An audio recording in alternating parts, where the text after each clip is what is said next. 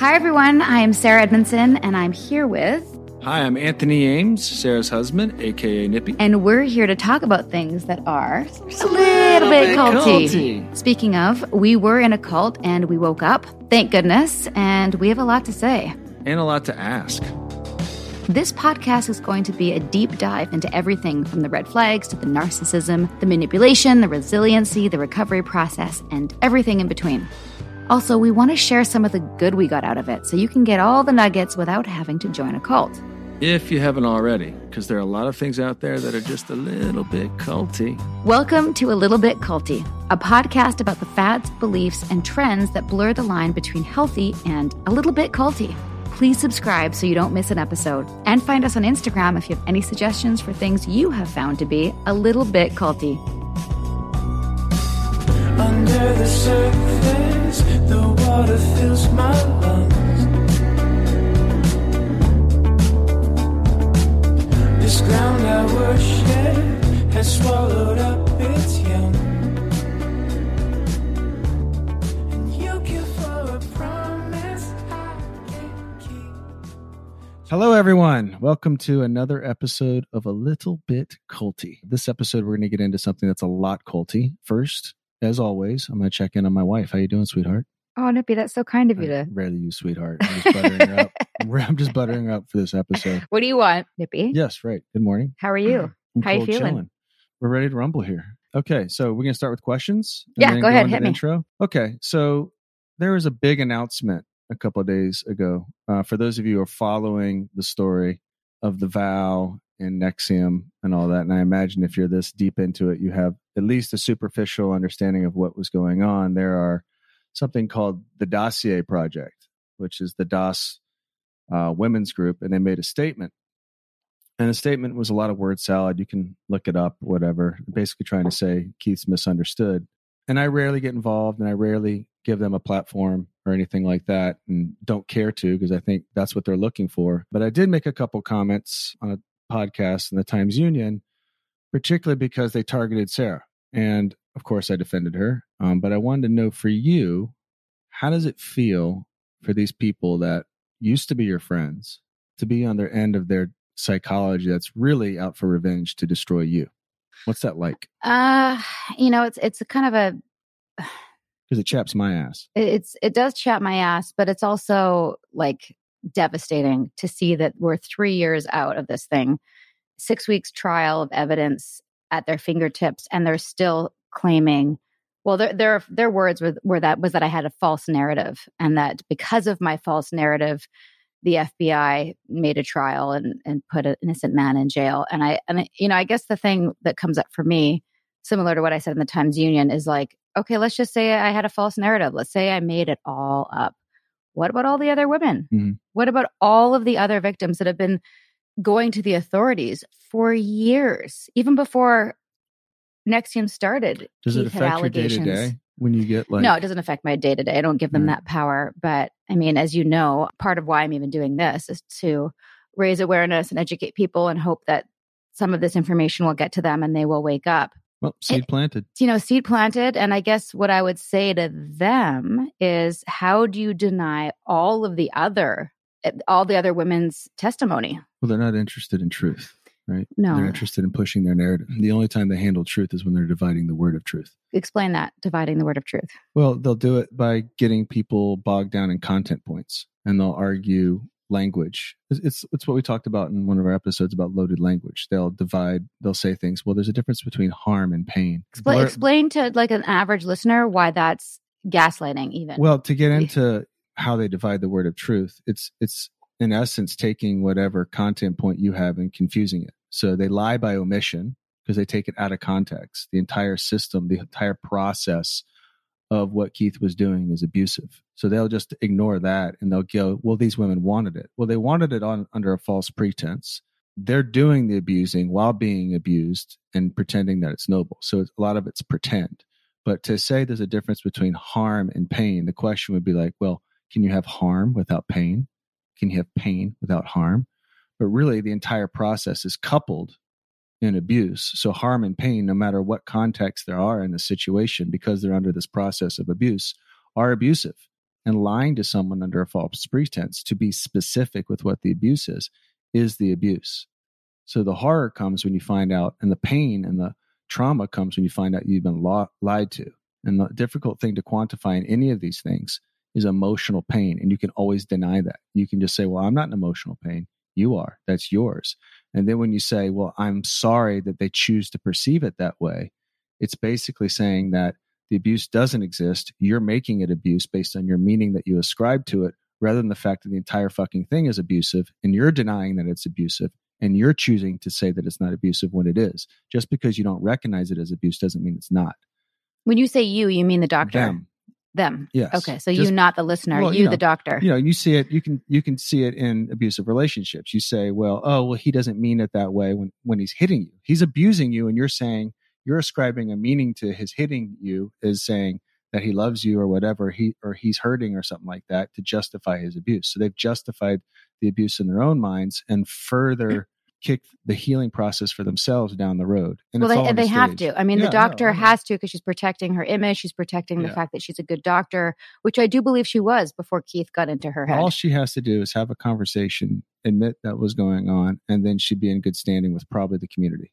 And she'd heal, and then she could. But instead, she says the women wanted it, and to that, I have to respond very clearly. I did not want this. I did not want this. I never would have wanted it. Think about it for a second. I had a question for you, but that took a while. So let's move on to introducing our guest, who I can't even tell you. I'm so, honored is not the right word. It's just, it feels similarly to talking with Leah in a previous episode, to talk to Mike Rinder. Mike Rinder. Who was born and raised in Scientology. He's just such a figurehead in the cult busting world for us. And like I said in his episode and in Leah's, if he hadn't done what he did and been so public about his calling bullshit on his organization, then I don't think that we would have had the same force or power behind us in our journey of being whistleblowers. Well, there's an example of how it's done. Yeah. Yes, there's an example. He's a trailblazer. So Mike actually rose to the very top of the organization's worldwide hierarchy to become one of the international spokespeople and the head of special affairs for over 20 years. Mike worked directly with L. Ron Hubbard, aka LRH, and Hubbard's successor, David Miscavige. And when Mike escaped Scientology in 2007, he left everything he'd ever known behind, including his family. In addition to starting over, he's also become a very well-known whistleblower and just general badass. He's been dedicating his life to exposing the abuses in Scientology, teaming up with Leah Remini for the groundbreaking Emmy-winning A&E series, Scientology in the Aftermath, which is actually now on Netflix in the US, as well as the podcast Scientology Fair Game. One of the more compelling things about Mike, in my opinion, is that he's become an advocate for people who've been abused in Scientology and beyond. He's become an ambassador, and he's on the board of Child USA, which is a nonprofit working to bring justice for victims of child sexual abuse. He's also a founding board member of the Aftermath Foundation, which is dedicated to helping people escape from Scientology. His unique voice and perspective has inspired people around the world. And here's our conversation with him. Sinking down to the depths of the ocean, hanging on to the weight of my love. If I let go of it all, I could leave, but I know I won't. Mike, thank you so much for joining us today. We're so excited. Can I ask a quick question Wait. before we start? No. I got to tell about the pumping that. I mean, well, it's important because it But I just wanted him to know that we've already pumped his tires in the intro, and not everyone. Yeah, that's. I want to know what the hell does that mean, and what pressure am I at? Well, pumping your tires is something like Nippy will say something like you can't pump your own tires because then you're boasting. You're boasting. So I like to pump Nippy's tires and be like, Nippy's really good at X, Y, and Z, and he'll do the same for me. So we just pumped your tires like hard. All the things that you've been doing and like what an advocate you are, and also, you know, what an inspiration you are to us. And I know I've said this to you already, but our listenership doesn't know, you know, how much you've done to help us get out as a trailblazer in the cult whistleblowing, cult busting world. Well, thank you. So yeah, but you had a question. Sorry, Nippy. Well, it's not so much a question as an observation. I know it's Mike Rinder, but Leah likes to call you Mike Rinder. That's just because she likes to try to make fun of my Australian mongrel accent. And she's not really very good at it. I like it. I want to take that over. Even in Australia, they don't say Mike Rinder, What do they say? Mike Rinder, Oh, okay. because that's my name. But that would be how you would think an Australian would say it. Because all vowels are extended long vowels in Australia. Nippy, you're perfectly welcome to keep it. Like that is the least offensive thing I've ever been called. You've been through the ringer too. So, I think this is just pure love in this podcast. This is part of your therapy. Because I listened to one of your podcasts. You said that you aren't in therapy. So we've decided this is going to be therapy for you. I'm just chilling. Yeah, well, my therapist is Leah Remini. That was one of my questions. That was actually one of my questions. Direct feedback. Yeah. There you go. So before we get into that, I just have to tell you a quick story. So yesterday I was out just in front of our apartment here. There's a little like piazza, and I was pushing the baby stroller, and I had Ace in the carriage, and I was with my dad, who is very supportive of what we do, but doesn't really know like what the day to day is. He like, I just downloaded the podcast app on his phone so he could subscribe to our podcast. He's like a little behind in the technology times, but he's like, he knows what I'm doing. He's proud of me, but he'd never seen this. And what happened was we were walking across the square, and this woman called out to me, and she said, "Are you Sarah?" And I turn around, like, yeah, hi. And she was like shaking, and she's like, I'm an ex-Scientologist, and I saw the vow, and what you're doing is like amazing. And she started to cry. And I started to cry, and then my dad started to cry because he'd never seen like the effects of this, like in the day-to-day life. And she was like, then she told me her whole story, like how her husband was in the military and Scientology made her divorce him. And then she realized she made a mistake, and she went back to him, and she got cut out by her family, and she's being, got disconnected, and how her family's still in it. And she's just devastated. And she's like, but the work you're doing is so important, and the vow helped me. And I said, this is so crazy. I'm talking to Mike Rinder tomorrow. And she goes, well, he doesn't know me, but I know him. And his work is so meaningful to me. And then I kept, we were like, this all through the tears.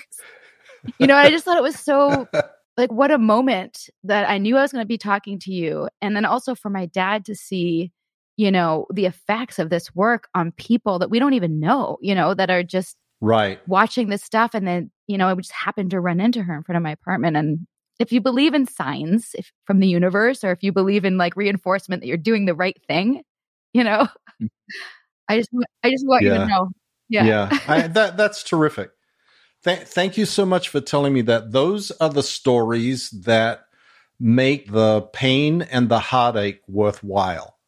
Like, people reach out all the time, even people who haven't been involved in Scientology, but have been involved in other organizations, or even abusive relationships, or whatever it is, and say, I just want to let you know that something that you did, or something that you said, or something that was on the show impacted my life.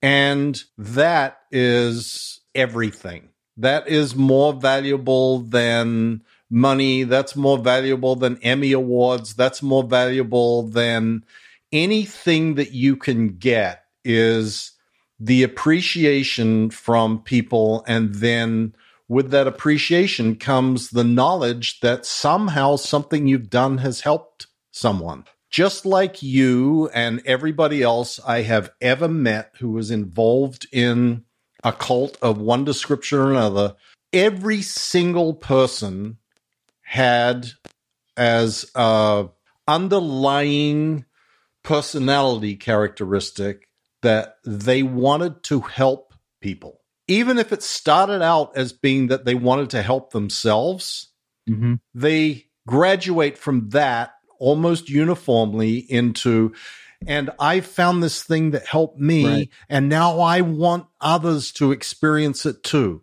And it's not because they are trying to make $1 million out of it. It's because they really believe that they can help people.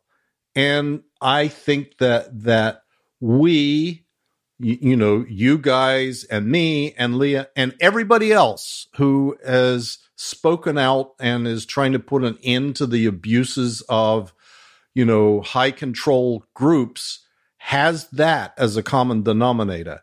And it's a pretty good gang of people to be associated with. It just is. I like this gang. I agree. I think we need a me name too. for this gang. Like a oh, and a secret handshake. No, just kidding. Too soon. Yeah. Our general format for interviewing guests, just so you know what our plan is for today, is overall, how'd you get in? And I know you were born and raised, and we have questions about that. But how did this get started for you? How did you wake up? What were the red flags? And how did you get out? How are you healing? And then, we have lots of other general questions, but that's sort of the overall. So we want to cover just in case there's anyone listening who doesn't know your full story. We don't have to spend a long time here because I know it's out there in the internet universe. So some questions about that. And then we just have things we want to know and share with you as well. And some similarities between our two groups and general. I told Leah is Scientology light. Yeah. Just in terms of the amount of people that were extreme, but in terms of process, the abuses of power to me are always the things that are the most interesting. And I have a bunch of questions about how that happens. I listened to the podcast you did with Ford Green and how the First Amendment has been twisted to protect an abusive entity and all those things. So I'd like to get into that at some point and hear your thoughts on that. Just to hear a little bit about your background.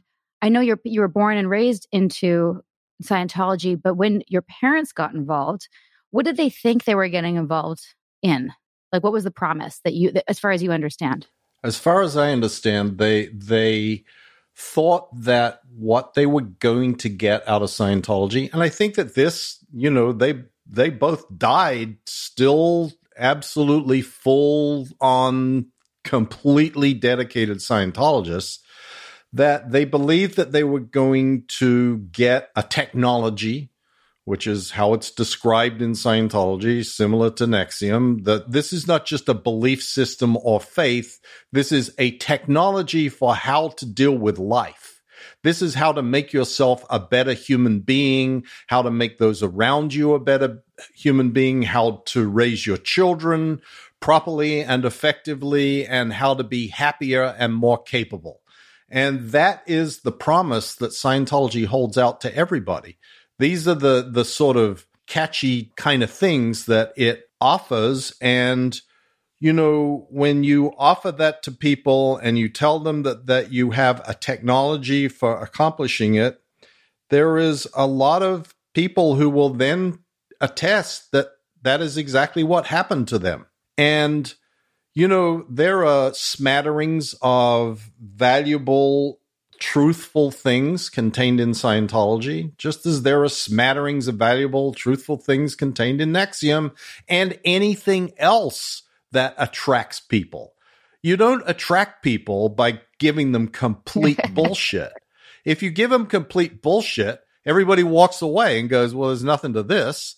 But if you've got some little bits and kernels and things that, someone once described this as the raisins embedded in the poop. Like, if there's some raisins in there that you can pick out, there's some value to it. If it's just a stinky pile of shit, then it has no value. And then you start getting the attestations and affirmations from people about what they experience changed their life. And that's very common in Scientology. In fact, it's a requirement when you complete a course of study or a course of auditing, which is Scientology counseling, you are required to write what is called a success story, which is used for public consumption. And Scientology uses those things to promote to other people that you can have these benefits too. It's funny, Sarah, when I was reading your book, and I told you this when you were talking to Leah and I on our podcast, there are so many similarities between these concepts and even terminology in NXIVM from Scientology that it is absolutely impossible for me to believe that Keith Raniere didn't study Right. Hubbard, not just as a sort of, oh, here's something I should probably read a bit about this, but actually study to figure out how did he go about setting up his deal to duplicate things that he thought were successful, which are successful in Scientology, into NXIVM. So the idea that my parents had, now that they had found the answers to everything, and truthfully, Scientology promises it has the answers to all of life. I mean, Hubbard says that. Scientology has the answers to all of life, everything, anything. So they believe that having found those answers for themselves, that they needed to indoctrinate their children into those same concepts. And so there is a sort of a saying in Scientology of, if you don't know what to do, figure out what would Ron do, Ron being L. Ron Hubbard. So my childhood, I spent growing up with the idea of solving problems or addressing life through the glasses. I can't say rose-colored glasses, the, distorted glasses of what would Ron do? What does Ron say? How does Ron tell you to address this problem? And by the time I was in high school, it was a foregone conclusion to me that as soon as I graduated high school, I was going to join the Sea Organization, that I was going to become a part of the inner circle of Scientology that devote their full-time endeavors to achieving the aims of Scientology, and that's the Sea Organization. So it was a point of pride for my parents that I joined the Sea Org. And extra pride for my parents that not only did I join the Sea Org, I went and worked directly with L. Ron Hubbard. Wow. And that was like... What an honor. That's exactly what it was. It was like being a good Catholic and having your son end up at the Vatican, within a year of joining the church, or joining the clergy. And suddenly now he's at the Vatican, and pretty soon he becomes an archbishop. And that was, I don't know, to some extent, expected of me. And it's almost what's expected of good Scientologists, that their children are going to become the future of Scientology because they've been raised with the pure thoughts of Scientology from the get-go to now continue the pure thoughts of Scientology for planet Earth. I totally get that. I don't know if this was in the book much at all, but Nippy and I, Troy was 3 when we got out. And for those first 3 years, we were really excited about the possibility of raising our kid in this community. And I remember in Albany, where it was more insular, there was concern about what are our kids going to do in a non, ESP school where the kids aren't at cause. They're not at cause, and their grandparents who aren't in ESP are going to say things, well, that makes me sad. And you're like, and the little kid would be like, it doesn't make that. I don't make you sad, Grandma. You make yourself sad. Those are the kind of anecdotes we'd hear. And we're like, well, we needed education, which is where the Rainbow School, I think, which is probably Keith's version of the Sea Org. Anyway, I interrupted. So you had this really successful career in Scientology. Was there a particular moment where you woke up? I'm kind of skipping. I'm skipping kind of to the end. One of the things we like to teach here is what are the red flags, so people can learn from them in their own life.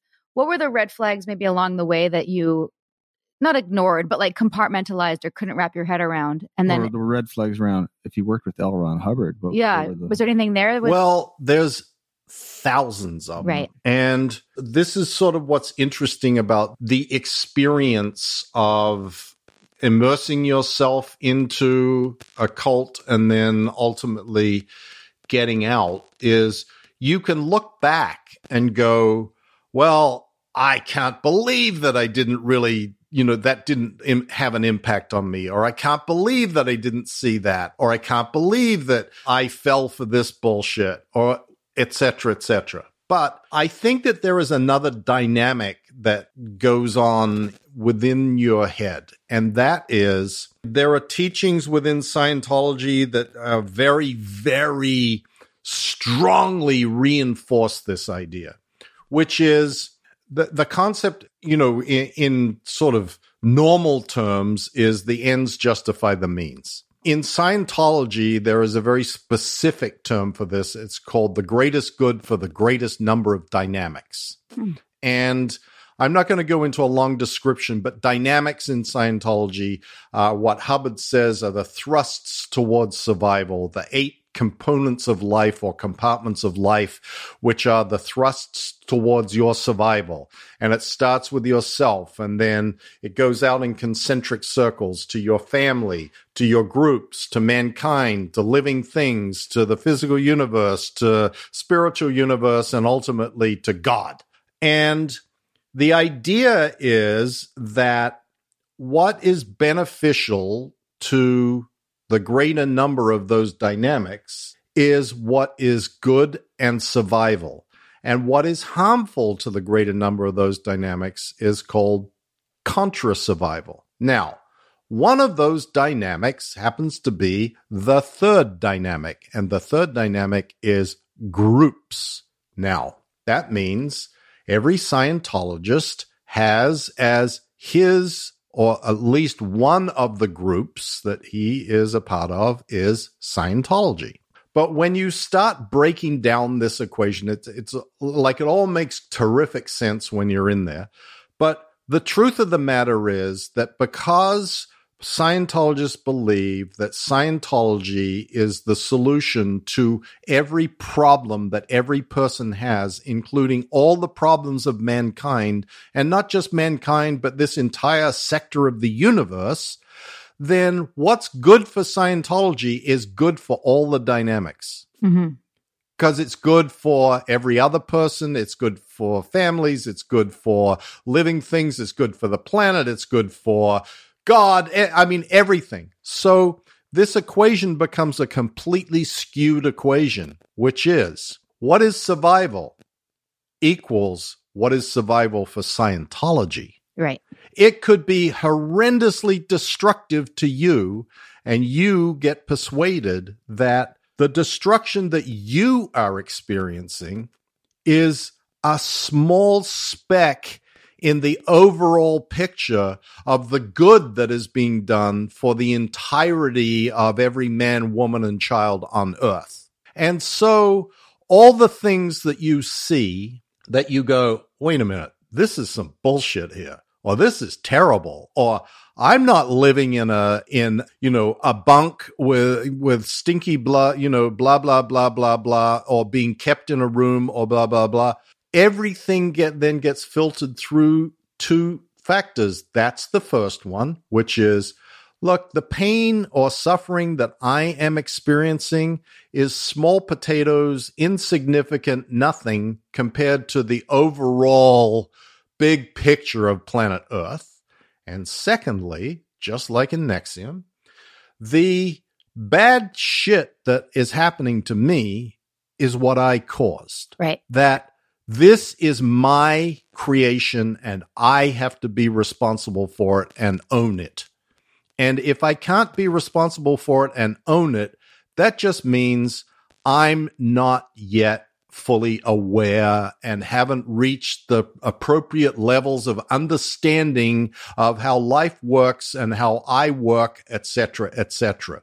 So I go back and I look and I go, the first day I arrived on the Apollo, which was the ship that L. Ron Hubbard was on at the time, I walked in and I discovered for the first time that my life was no longer my own. I was effectively a prisoner on that ship. And they took my passport. I didn't have any money. We were in Portugal. I didn't speak English. I didn't speak Portuguese. I had nowhere to go. I couldn't get off. I hated it when I got there. It was gross. I mean, the ship was gross. But, of course, my first thought is, well, this is the home. This is where L. Ron Hubbard lives. So this has got to be like, and there's all these other big advanced Scientology thetans here, and they know a lot more than I do, and they're putting up with it. So it must just be something wrong with my perception or my perspective on this, that I am looking at this as, oh my God, this is terrible. I'm getting out of here. Like, am I rabbiting? Am I running away? Am I coward? What will people think of me? I mean, all these thoughts go through your head of, You're gaslighting yourself because you've been trained to. exactly. Exactly. It totally 100%. And you keep adding these up, and they add up over time. And, I spent, 30 years in the Sea Organization, and they add up and they add up and they add up. For each person, the straw that breaks the camel's back is a different thing. Right. And I don't know that there is a way that you can say it's always going to be X or it's always going to be Y. It's an every person I've ever spoken to, it's an accumulation of things that starts building in their mind, and they start like adding to this sort of ledger of there's something wrong. There's something that doesn't add up. There's something I disagree with. There's something that's bad going on here. I've explained each individual one away, but as they are accumulating, the weight of them gets bigger and bigger. And the benefit side of the equation becomes outweighed eventually by the downside of the equation, until the last straw lands on the downside side and it suddenly tips. And you go, you know what? All this is bigger than all of that. All the bad is bigger than whatever all the good is. And ultimately, for me, it got to the point where I'm going to lose my wife. I'm going to lose my children. I'm going to lose every friend that I have ever made in my entire life. I'm going to lose my parents, my brother, my sister. I have no money. I have no job. I have no resume. I'm not even in the United States. I'm in London, and fuck it. Anything is better than this. And I walked out the door with nothing, literally, with a briefcase. I walked out the door of the Scientology old L. Ron Hubbard office in Fitzroy Street in London in June of 2007 with nothing, not even clothes, just what I was wearing. And it was like a moment of perhaps the greatest feeling of freedom that I have had in my entire life, despite having written thousands of success stories about how wonderfully free I feel in Scientology, which they bring out all the time. Oh yeah, look at this. He said he said all these amazing things about us. It's a guy, like now he's just lying because he's saying it's not true and blah blah blah blah. I was literally sitting on the grass in front of the National Gallery in Trafalgar Square in London in the sun, doing absolutely fuck nothing for the first time in I don't know how long, 30 years, and not feeling guilty about not doing anything, and sitting there just soaking up some rays and going, okay, now what am I going to do? Oh, nobody here to tell me what to do anymore. Now I have to figure it out for myself. And my God, that's a scary thought. It's also an incredibly liberating feeling.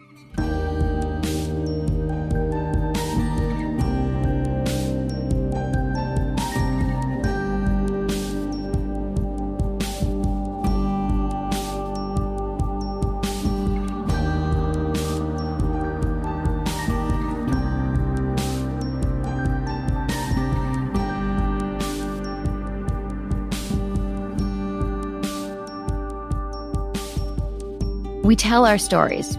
We change the world. A Little Bit Culty is proud to support the #IGotOut project, which empowers survivors of cultic abuse to share their stories online as a catalyst for education, prevention, and healing. Learn more about the #IGotOut movement and find resources at igotout.org.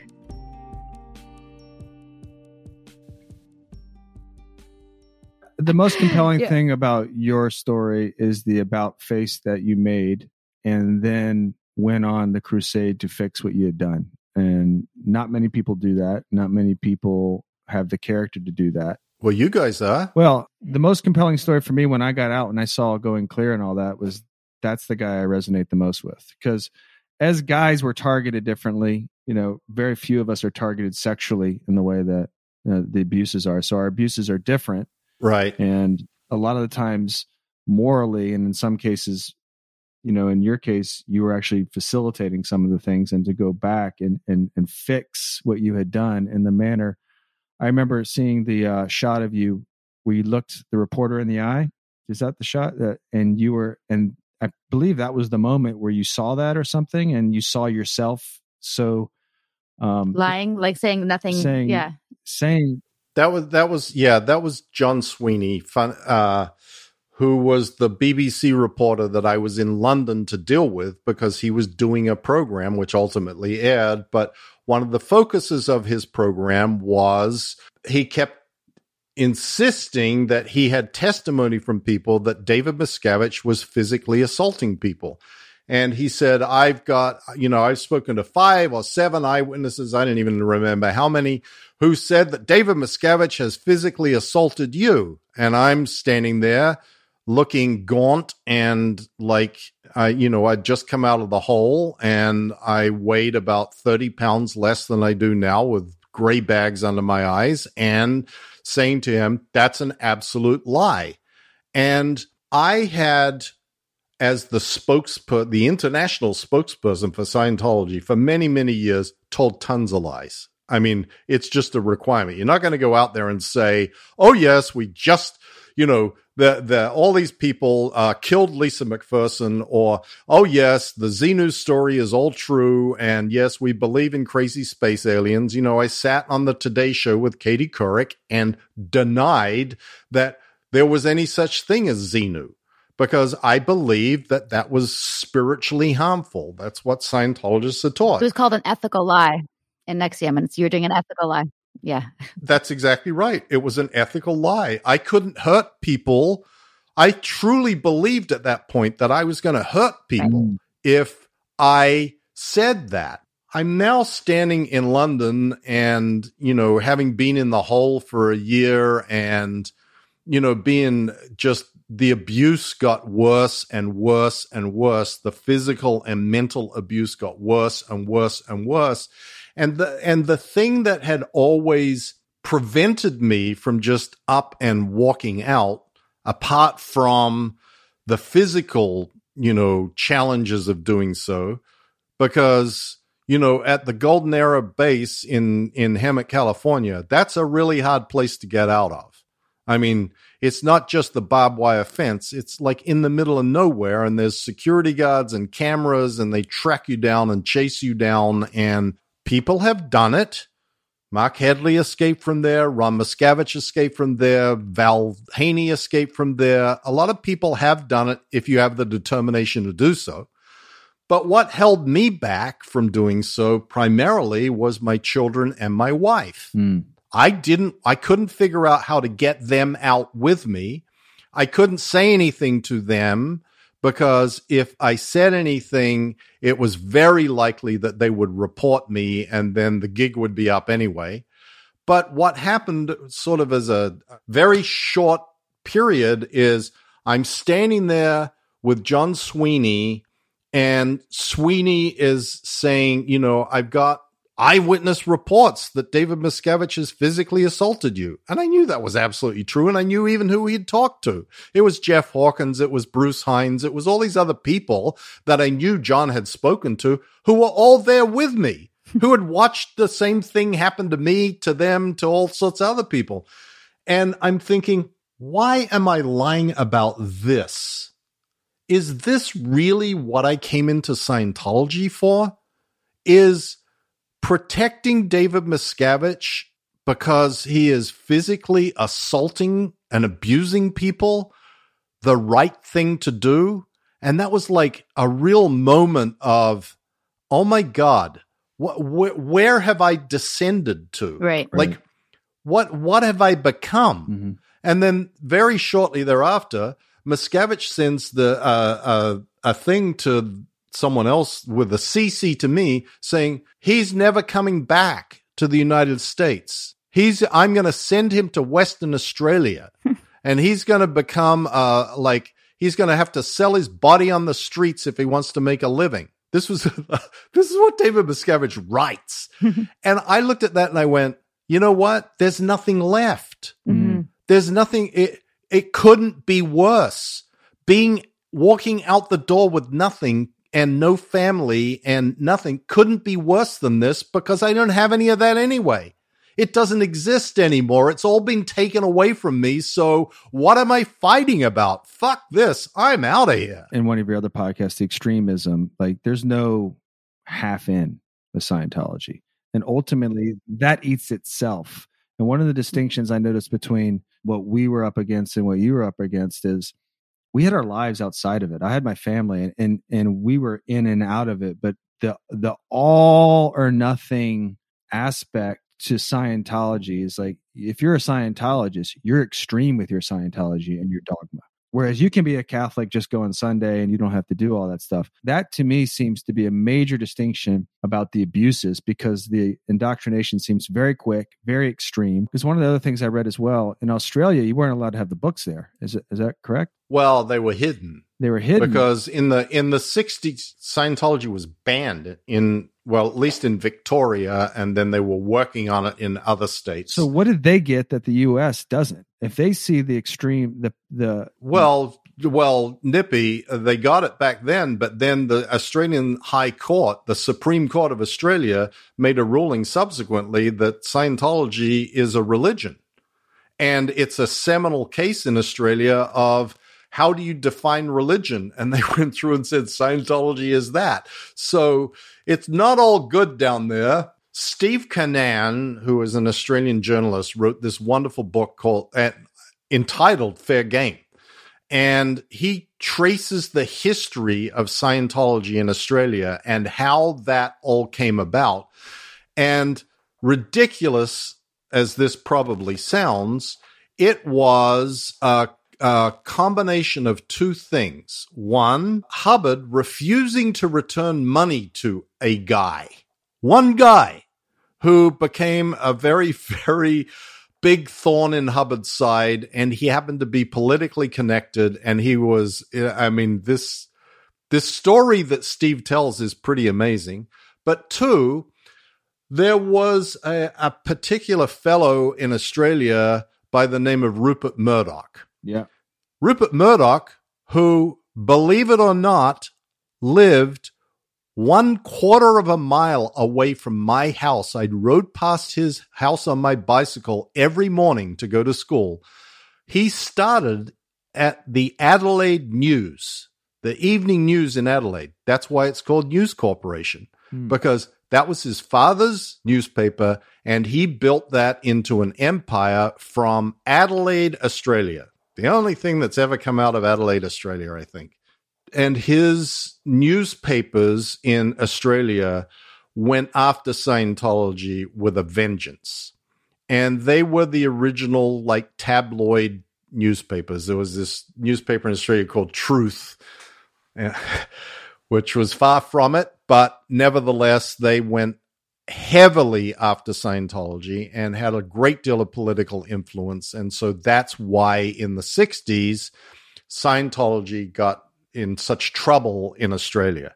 It's still even though there is a high court decision there now, Scientology doesn't flourish in Australia at all. There's a lot more willingness, I think, in Australian society to be vocally critical of things, even if people tend to there's too much political correctness here in the US. Obviously, when I watch Scientology in the Aftermath or listen to Fair Game, the podcast about Scientology, I can't help but compare, I'm like, oh yeah, we did that. And for sure, Keith took so much from Scientology. You're absolutely right, including things like, trying to make a film crew. You guys had a proper film crew, but but what you have to know is that everything that we did was so half-ass in comparison. You guys had a legitimate film crew.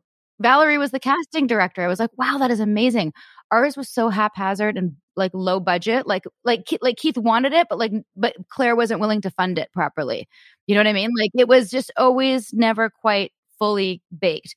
Um, and so I watch it going, wow, like they really had it together. But one thing that I hadn't realized until one of the episodes I watched was that I didn't realize that people actually could leave Scientology. Like when I read it or watched about how Valerie got out of the trunk of the car, but then she went back and left properly. Routing out. Is that what it's called? Rooting out? Yeah. Yeah. Oh, Sea Org members. Okay. So I don't think this has been talked about anywhere, but for us, we also had to, and this was like in the later years, people came and left and it wasn't a problem. But as there was more adversity against NXIVM, it wouldn't be a problem for people to leave as long as they signed paperwork that was almost identical to what you guys explained, saying, I'm leaving on good terms. I had a great experience. I all is well. And I promise never to use any of the technology methodology ever in my life. And one of the things I was asked to do when Bonnie left, because Bonnie left before us all, thank goodness, is I was assigned, because I was what's called her upline green. Well, actually, Mark was her upline green, but because Mark was her husband, I was the next person. Yeah, it didn't count because I basically had to go to her and say, and honestly, and I've told her this and she knows this, I was happy for her when she left. I wanted her to go to LA and pursue her acting because inside me, that's why I wanted anyone to do NXIVM or ESPs, because I wanted them to use it in their life and achieve their goals. But inside me also, because I had my personality, and then also had like Sarah, the Proctor personality. The Proctor personality was like, how dare she leave with all these responsibilities like that I have now got to clean up because she's leaving. So I was like happy for her and pissed that she left so abruptly all at the same time. It was a conflict within myself. But then they asked me to get her to sign this paperwork and she wouldn't respond to me, which was one of my red flags, is like, if she's leaving on good terms, why wouldn't she just sign the paperwork? But I didn't want to I'm not that kind of person to be like, to go after her for it. So I left her a message, which was in the vow, saying like, if you could just sign the paperwork because it's becoming a thing. Like, I don't know what's going on with you. But thank God that she didn't, and I didn't either. I didn't sign my paperwork when I left. And that's why Claire withheld all the money that was owed to me. And I think it's well documented that I wasn't signing anything. So the other thing I wanted to bring up is that I feel like it was almost like Keith looked at Scientology and was like, well, that's a bit obvious. So I'm going to dial it back and make it look like everyone's asking for it and make it look more consensual and do the abuse in a tacit kind of, it's just an exercise type of thing.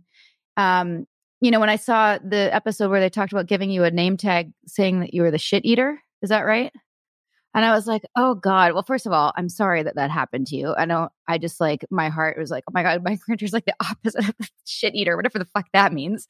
But I remember some SOP trainings and people have looked at it and going like, how could you have endured that blatant misogyny and being humiliated? I'm like, but you have to understand, this wasn't, I don't think, super well explained in any of the documentaries. We entered that thinking we were going through a boot camp where we were going to be humiliated for the purpose of our growth. So that's the more subtle version of what you were saying. Everything's for the goodness of the good of the dynamics and all that stuff. When I was in there, I'm like, this sucks. And I can't go to the bathroom for 3 hours. Otherwise, I'm going to get a princess tiara or something, because I have to pee too much. And I'm not going to, in any other training, just so you know, Mike, I would have a water bottle, a green juice, a coffee, some aromatherapy spray, whatever I could to get through. And people made fun of me for it, right? And fair enough, right? Fair enough. But with SOP, I wasn't allowed any of my accoutrements. So I just learned how to be a good soldier and get through these trainings and not drink too many liquids. And I couldn't get up, couldn't check my phone, couldn't do all the things. I mean, I could have, but then I would have been called out.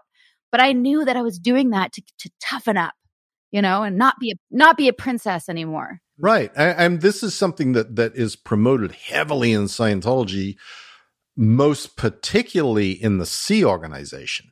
Within the Sea organization, there is this idea that being empathetic or being soft is a sign of lack of commitment. And by soft, I mean caring about things. Like it is a big down negative mark against you as a Sea Org member if you are seen to be what's called worker oriented. If you are seen to be sympathetic to the people who you are in charge of, if you are seen to be concerned about their well-being rather than concerned about whether they are getting the job done that needs to be done in order to clear the planet. And there, like the Rehabilitation Project Force, which is the way that Sea Org members are supposed to be reindoctrinated is, and it's laid out in these writings, this is going to be terrible. It's going to be nasty, tough. You're going to sleep on the floor. You're going to wear a black boiler suit. You're not allowed to talk to anybody outside of the RPF. Anybody at all, unless they address you. You have to run everywhere. You get to eat the leftover food from the rest of the Sea Org members once they're done eating. You are not allowed contact with any member of the organization or your family. You are going to work doing menial labor for 10 hours a day.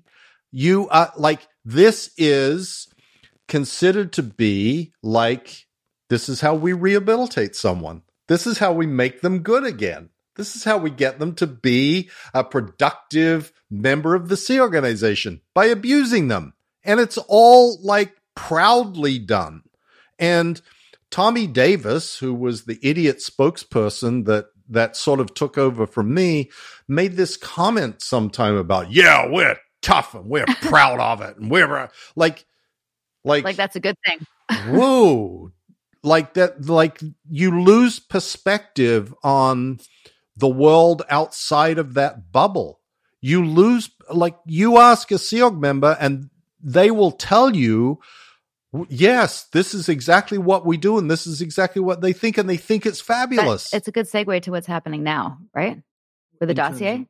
Like Nippy and I were just talking about the dossier project, which we sent you.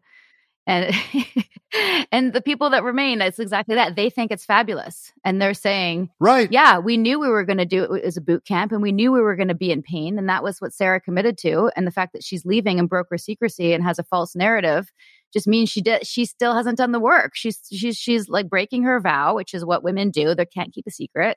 And she's not tough enough or strong enough like us true believers. And that's why Keith's in jail. Doesn't mean my false narrative. Right. You were talking, Nippy, about extremists. Real religions have a fundamentalist sort of on the fringes part of their activities. Judaism has the real fundamentalist Hasidic, the Mormons have the LDS, like the really fundamentalist, 5 or 6 wives and all the daughters, and Muslims have it, and everybody has fundamentalist arms. The Westboro Baptist Church is a fundamentalist arm of the Baptists. The mainstream Baptists are just normal, nice people. They're not out there, God hates fags. They're just normal, nice people. But Scientology is 100% fundamentalist. The teachings of L. Ron Hubbard include a line in the writing of Hubbard that every person has to read at the beginning of every single course, which says, I'd rather have you dead than incompetent as a Scientologist. Wow. I would rather you be like, you're 100% in Scientology or you are not a Scientologist. You are 100% committed or you're a nothing. So that's part of the planted phobia, right? Like if you leave, you believe that you're nothing. Absolutely. Oh, you're worse than nothing. I mean, the stories and what gets told to Sea Org members, when they leave, Sea Org members, people inside the Sea Org today believe that every person who leaves the Sea Org is, to begin with, probably, and this is like repeated 1,000 times. You can ask any ex-CEO member, oh, they're flipping burgers at McDonald's. That's what they do for a living now. Like, there's something demeaning about that. But secondly, and they all end up dead, dying of cancer, dying of some terrible disease. They get run over by a truck. Like, literally, they believe that leaving equates to suddenly their life is going to become a living hell. So how do they justify your success now? Look at, you're so happy, you got a beautiful. They don't. This is the thing. This is the thing, Sarah. They can't. What they do is they put, for their internal public, they put up these smear sites. And those smear sites always have pictures of, Leah, like, expanded to look like she weighs 275 pounds, and me to look like I'm a drug addict, and that I'm a wife abuser, and that I'm a children killer, and that this and that, so that they can show to those people who might come along and say, oh my God, I was sitting and I turned on Netflix and, oh my God, this show came on and I had no idea what it was. And suddenly I'm seeing ex-Scientologists on there and they're talking about being abused and blah, blah, blah. What am I supposed to do? And Scientology, yeah, that's just those people. They're horrible, failing people, and his pictures of them, look at them. They look terrible. They look, because if you look on their smear sites, every picture of us is like, oh my God, they've photoshopped it. So it's all like, oh, look dark, right. And they go through videos and they capture when you're like looking like that. Yeah. That's freeze framed. And that's what they do. They're the biggest, and I said this to you, Sarah, about those DOS people, the biggest audience for that thing is not outside of NXIVM.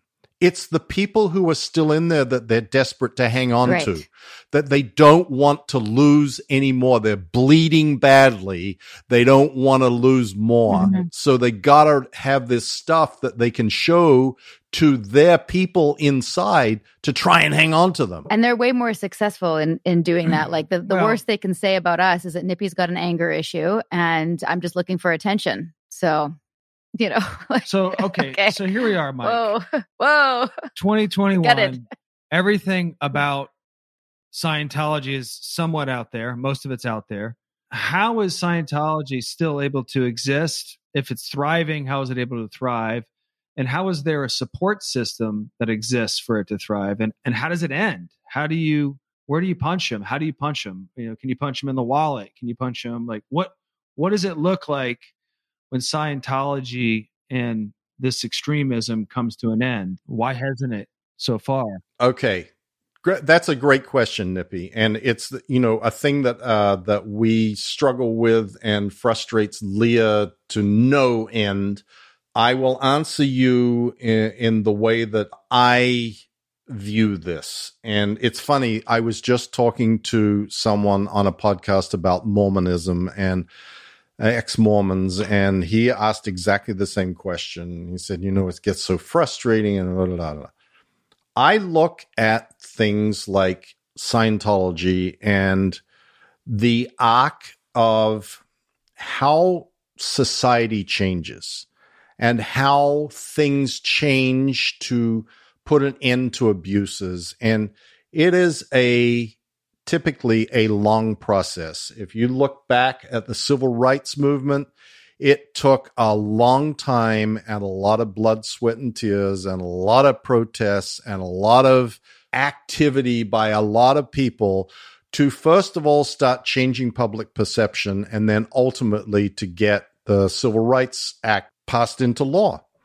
If you look back at the struggles that the LGBTQ community has had and look back to the 60s, you were an absolute fringe lunatic if you supported gay rights.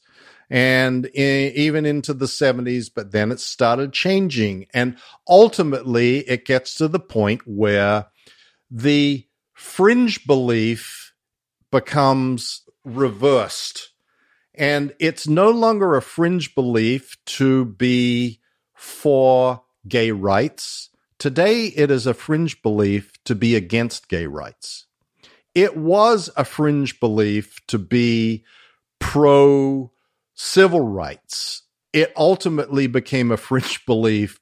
You're now literally a Nazi if you're against civil rights. Those things then go to the next step. Once you have changed public perception, that part of that public perception is the perception of elected officials and law enforcement. And when you start bringing about that change, ultimately you get to the point where the people who can actually bring about that change, like Leah and I can scream from the rooftops. We could have 24 Emmy-winning shows, and that would not result in the loss of tax-exempt status for Scientology. We can't do that. The IRS can. We cannot. Members of Congress can put pressure on the IRS. We can only raise awareness and generate understanding that something needs to be done. And ultimately, that is what will happen.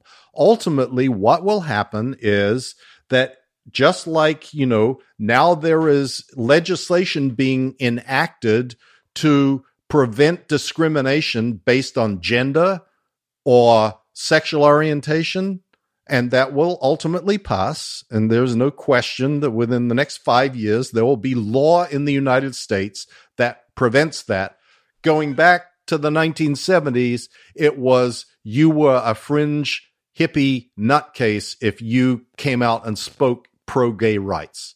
Before, and I believe that starting with Going Clear and Alex Gibney's tremendously impressive film on HBO about Scientology, and then carrying on with the aftermath, we have systematically been changing the public perception of Scientology from this is a fringe bunch of weirdos in Hollywood that jump on Oprah's couch to this is an organization that systematically abuses people and that people are being hurt and harmed and that should not be tolerated in society. The next step is to make that intolerance. The next step is to make that intolerance into the law, right, and to translate that outrage and the unwillingness to allow this to go on into enforceable laws. And that is what will ultimately happen. The difficulty that exists is because Scientology cleverly, and this was Keith Raniere's biggest mistake in my view, because Scientology is a religious organization, it has an enormous amount of legal protections afforded it in the United States. And because other religions who pretty uniformly seem to be engaged in one sort of abuse or another, whether it's the Catholic Church or the Jehovah's Witnesses or whoever, all across the spectrum, somewhere down the line, they've got some really nasty shit going on. Financial, sexual, abusive people, breaking up families, whatever it is. But because they have such a powerful lobby and such powerful and influential people that are elected officials, those churches and religious organizations have seen that the Scientologies of the world are their cannon fodder. Scientology is the frontline cannon fodder that is the beginning of a slippery slope that all those other religions fear. They fear that if Scientology goes down, they'll be next. They fear that if the IRS looks into Scientology's tax-exempt status, that once that happens, there'll be calls for them to look into their tax-exempt status and the private jets that they own, and et cetera, et cetera, et cetera. So they fight hard to prevent that incursion and support Scientology in its efforts to prevent those incursions. But it will eventually change. And the way that it will eventually change is by continuing to keep getting the message out and making more people aware and raising the awareness of more and more people and never shutting up. Partly, like, I'm never shutting up, partly because they want me to. So they want me to shut up, so fuck you, I'm never shutting up. In a way, you got dragged into the fight, right?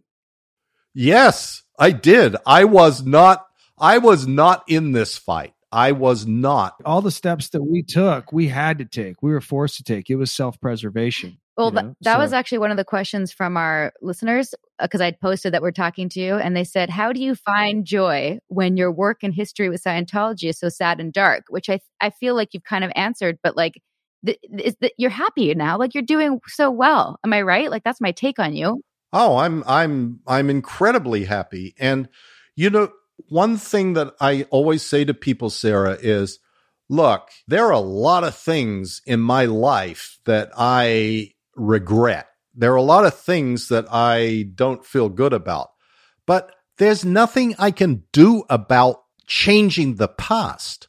All I can do is change the future. I can't alter what happened or what I did. I can learn from it. I can look back on it and go, okay, I'm never doing that again, or okay, I am doing this again.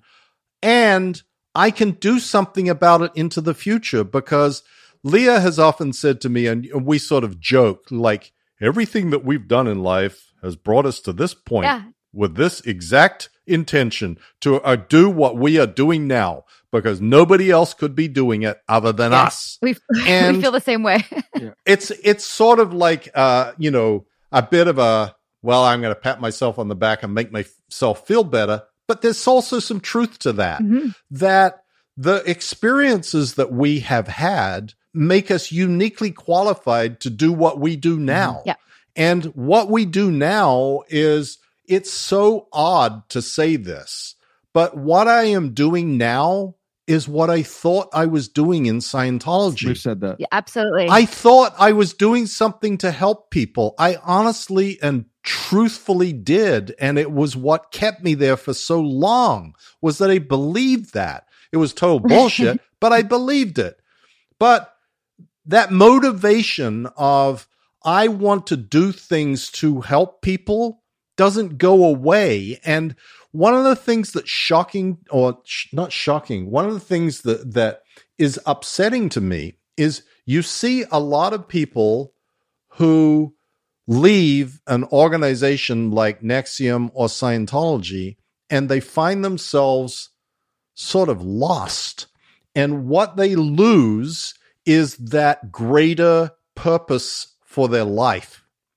And I've substituted the greater purpose of clearing the planet with Scientology with, I'm going to stop the abuses and get my kids back. Yeah.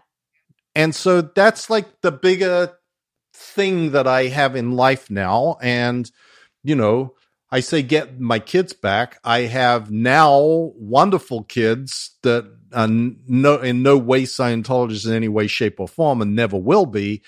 But I'm talking about my previous children. Yeah. And just to circle back to the beginning of our conversation where we talked about pumping tires, that's what you call patting yourself on the back. And it does feel weird to do for yourself, but we can do it for you, and we do it all the time. That is exactly what you are doing.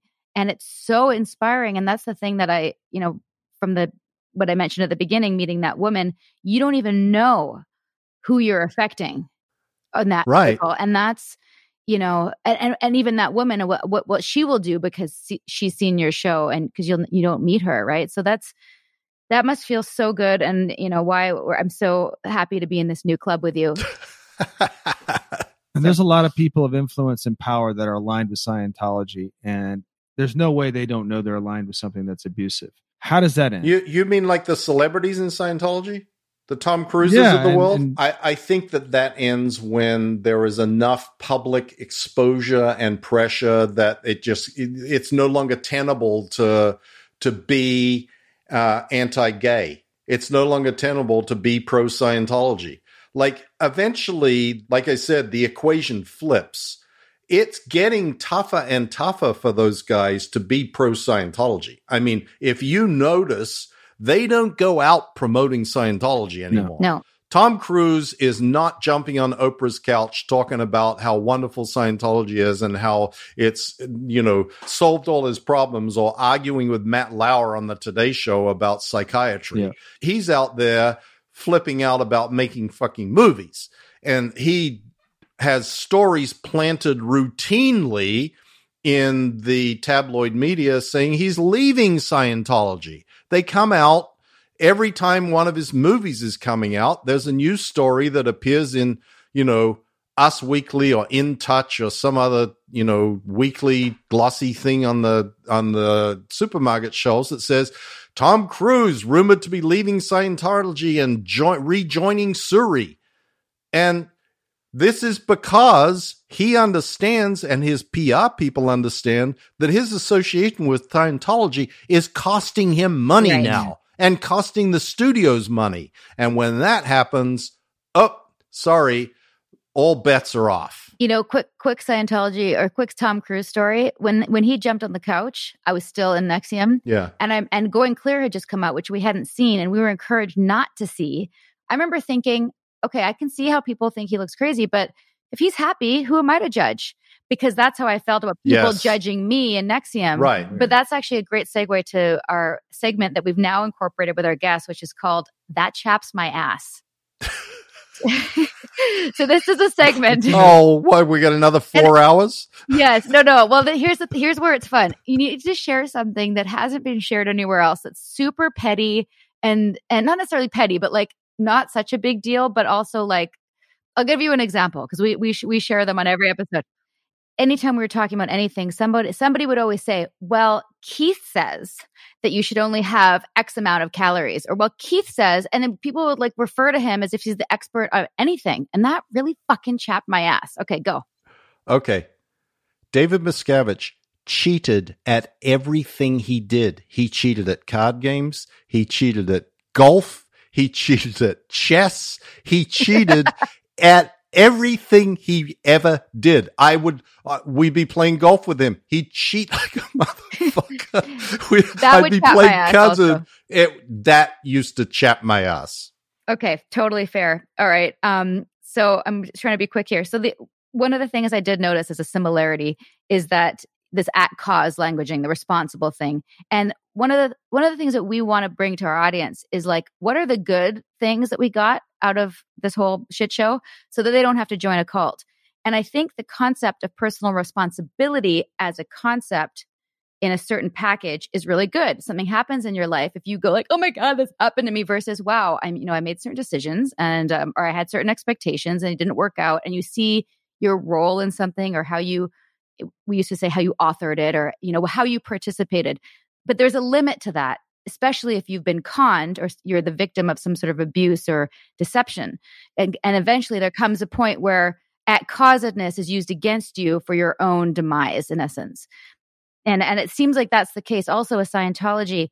Do you ever use that, like any of that going forward in your life? Like, is there anything good that you can glean out of this, your experience that you still use? Or do you have to like start again for yourself? No, I think that there are all sorts of things. I mean, the most difficult thing, honestly, is to sort out what is real and what's bullshit, and what's good and what's bad, because they're so inextricably intertwined.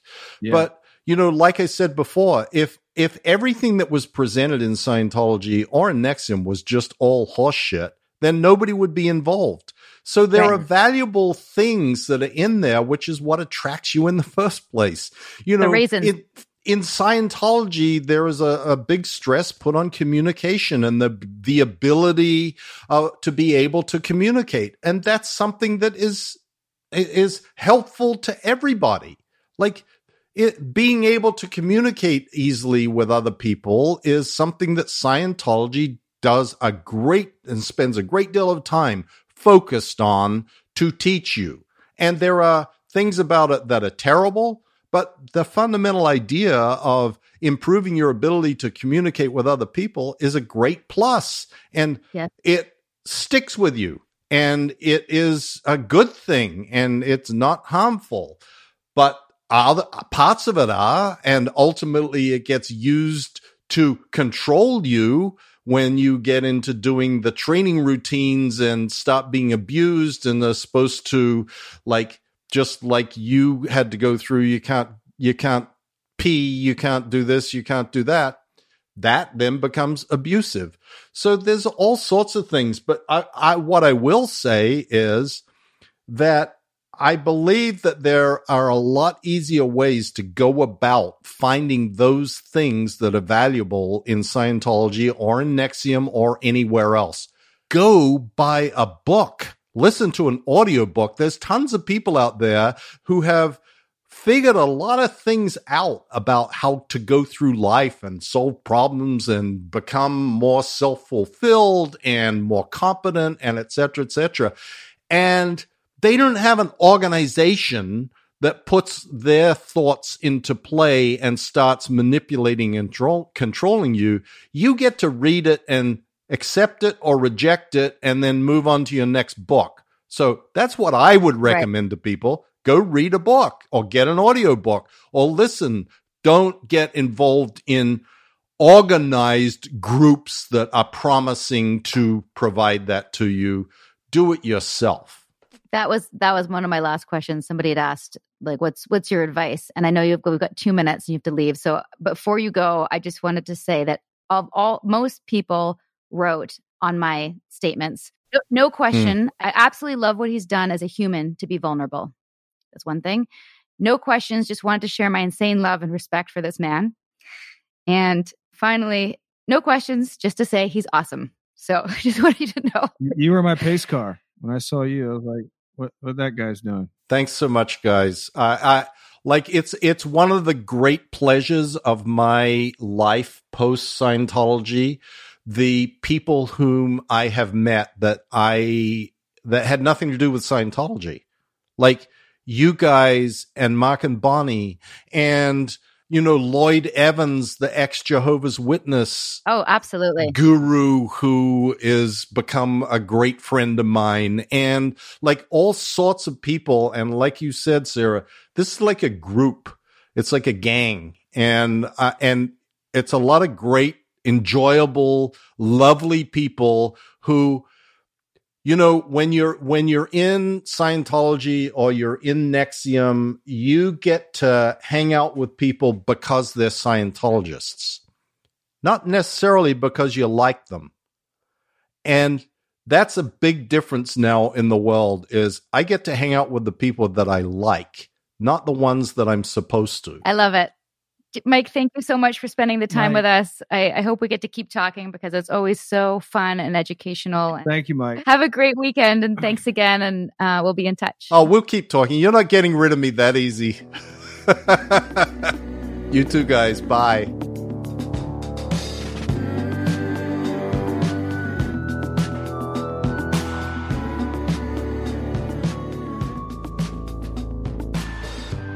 That was great. He even got emotional with you there at the end. I know. It's always great to see that. Mike Rinder, my personal pace car for this entire journey. And it's great to have him on and hear him talk about life. He's in a great place. He really is. And then we've read that in a number of the recovery books, is that the best revenge is your own personal happiness and success. And he's clearly doing that, which is really heartwarming to see for me. And we'll definitely have him on again as the story is always ongoing with Scientology and these things. So thank you to Mike Rinder for coming on. It's an honor to have you. Thanks everybody for listening. It's been a great conversation. Looking forward to next time. Bye for now. Sinking down to the depths of the ocean. I'm hanging on to the weight of my love. If I let go of it all, I could leave, but I know I won't. We're going to be back soon with more episodes of A Little Bit Culty with more experts and survivors and sometimes experts who are survivors and some familiar faces from the vow. If you got suggestions or questions on upcoming topics, find us on Instagram at A Little Bit Culty. And for more background on what got me to this point, my memoir, Scarred, the true story of how I escaped NXIVM, the cult that bound my life, is available on Amazon, Audible, and wherever books are sold. If you'd like to help us spread the word about A Little Bit Culty podcast, please give us a 5-star review and tell your friends to subscribe. Like literally take their phone out and press subscribe. 5 stars. That's stars. 5 of them. We're available on Apple Podcasts, Spotify, and every major listening app. A Little Bit Culty is executive produced by me, your co-host, Sarah Edmondson, and Anthony Nippy Ames. Associate producer is Jess Tardy. Produced, edited, mixed, and mastered by Citizens of Sound. Our amazing theme song, Cultivated, is by John Bryant and co-written by Nigel Asselin. Additional original music is composed by Will Rutherford. We'll be back with more episodes. Until then, Don't join a cult. I'm Sarah Edmondson, and thanks for listening to A Little Bit Culty.